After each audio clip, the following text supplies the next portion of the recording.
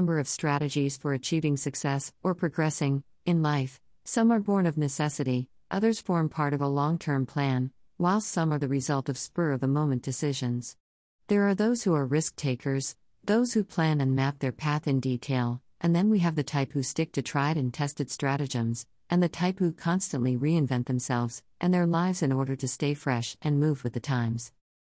Perversely, of course, I don't really fit into any specific pigeonhole. In both the real world and the virtual, I can switch between a number of different approaches, although I veer toward established and well-rehearsed practice in SL. But, sometimes you just have to make a change in order to survive and succeed. This particular time in SL seems to be one of change for me and those I associate with. I've seen friends completely rebrand themselves, ditching a path they've embraced for years in favor of a new approach, one which they now find themselves relating more strongly to, and brings them back in touch with what feels right to them. Then again, I've seen others who, some might say, are stuck in their ways, more resistant to change and the shifting landscape of the virtual environment, who appear to be struggling to adapt to new scenarios and situations and are actively waging an internal war to reconcile themselves with their feelings. As for me, I long ago learned to be pragmatic. SL is by its very nature impermanent. Locations, styles, environments, people and relationships change, and, if you're going to let that faze you too much, there will come a time that you'll eventually find yourself struggling to either let go of, or embrace what is happening around you. This is something I'm extremely familiar with from my own real-world experience. My RL job is entirely focused on delivering change initiatives, not so much project management, but rather, project implementation, working with, and alongside, those who will be impacted by radical organizational change, to enable them to move from one state to another. It's hard and it's challenging, but it's taught me a huge amount about people and about myself.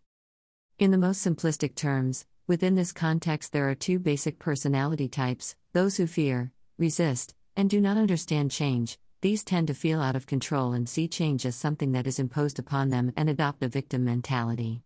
Then there are those who, usually with support, will adapt and learn how to change when necessary. This type of person will often see change as an opportunity and consider themselves to have a role in it.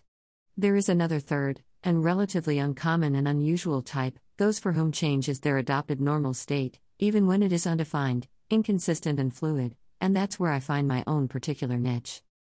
It doesn't matter whether this is real life or second life, people will tend to follow the same behaviors and responses in both worlds. If you don't like change in RL, you won't like it in SL, and that of course poses difficulties when we consider that SL is inherently unstable and changeable, particularly if you treat SL as your escape to normality from an unsettling and challenging real world.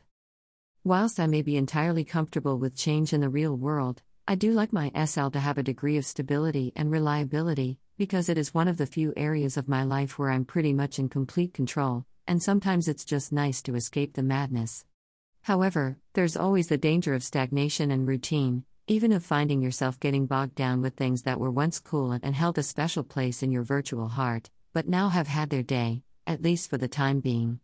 It's surprising how often the retired can assume a new lease of life in SL when the time is right.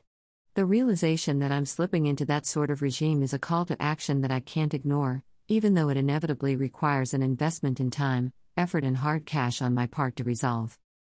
Every dog has his day, and the same applies to our in-world perspectives too. It was something of a shock when I realized that my in-world gallery had been hosting the same set of images for 5 years. That realization resulted in a complete revamp and the launch of a new exhibit, Human, at the beginning of this month.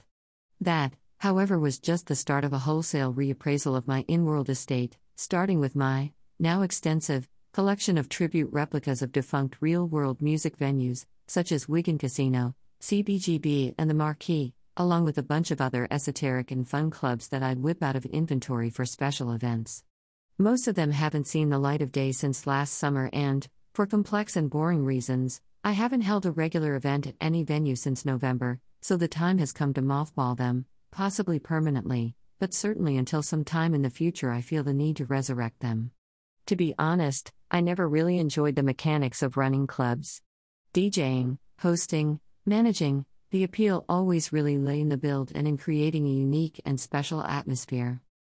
That decision means I now have a spare 400 plus prims to, quite literally, play with on my land, allowing me to realize the construction of an in-world store for Haven Heavy Industries. It's a work very much still in progress, but which will ultimately take me into new creative territory and push me to delve into the world of virtual retail in ways I've yet to explore. I think I'll be revamping some of my land too, maybe do some terraforming and look at changing the look and feel of parts of the parcel. Other than some initial messing about with environmental settings, which has resulted in some rather dramatic skyscapes, I've no real ideas as yet, but those will come over time, and I'm in no rush. So, I guess it's going to be a busy few months for yours truly, but afterwards I'll be able to put my feet up and relax. Although, coming to think about it, it'll probably be time for a new exhibit at the gallery by then. X. A time to build up. A time to break down. A time to dance, a time to mourn. A time to cast away stones. A time to gather stones together. Bruce Springsteen and the E Street Band, Turn, Turn, Turn.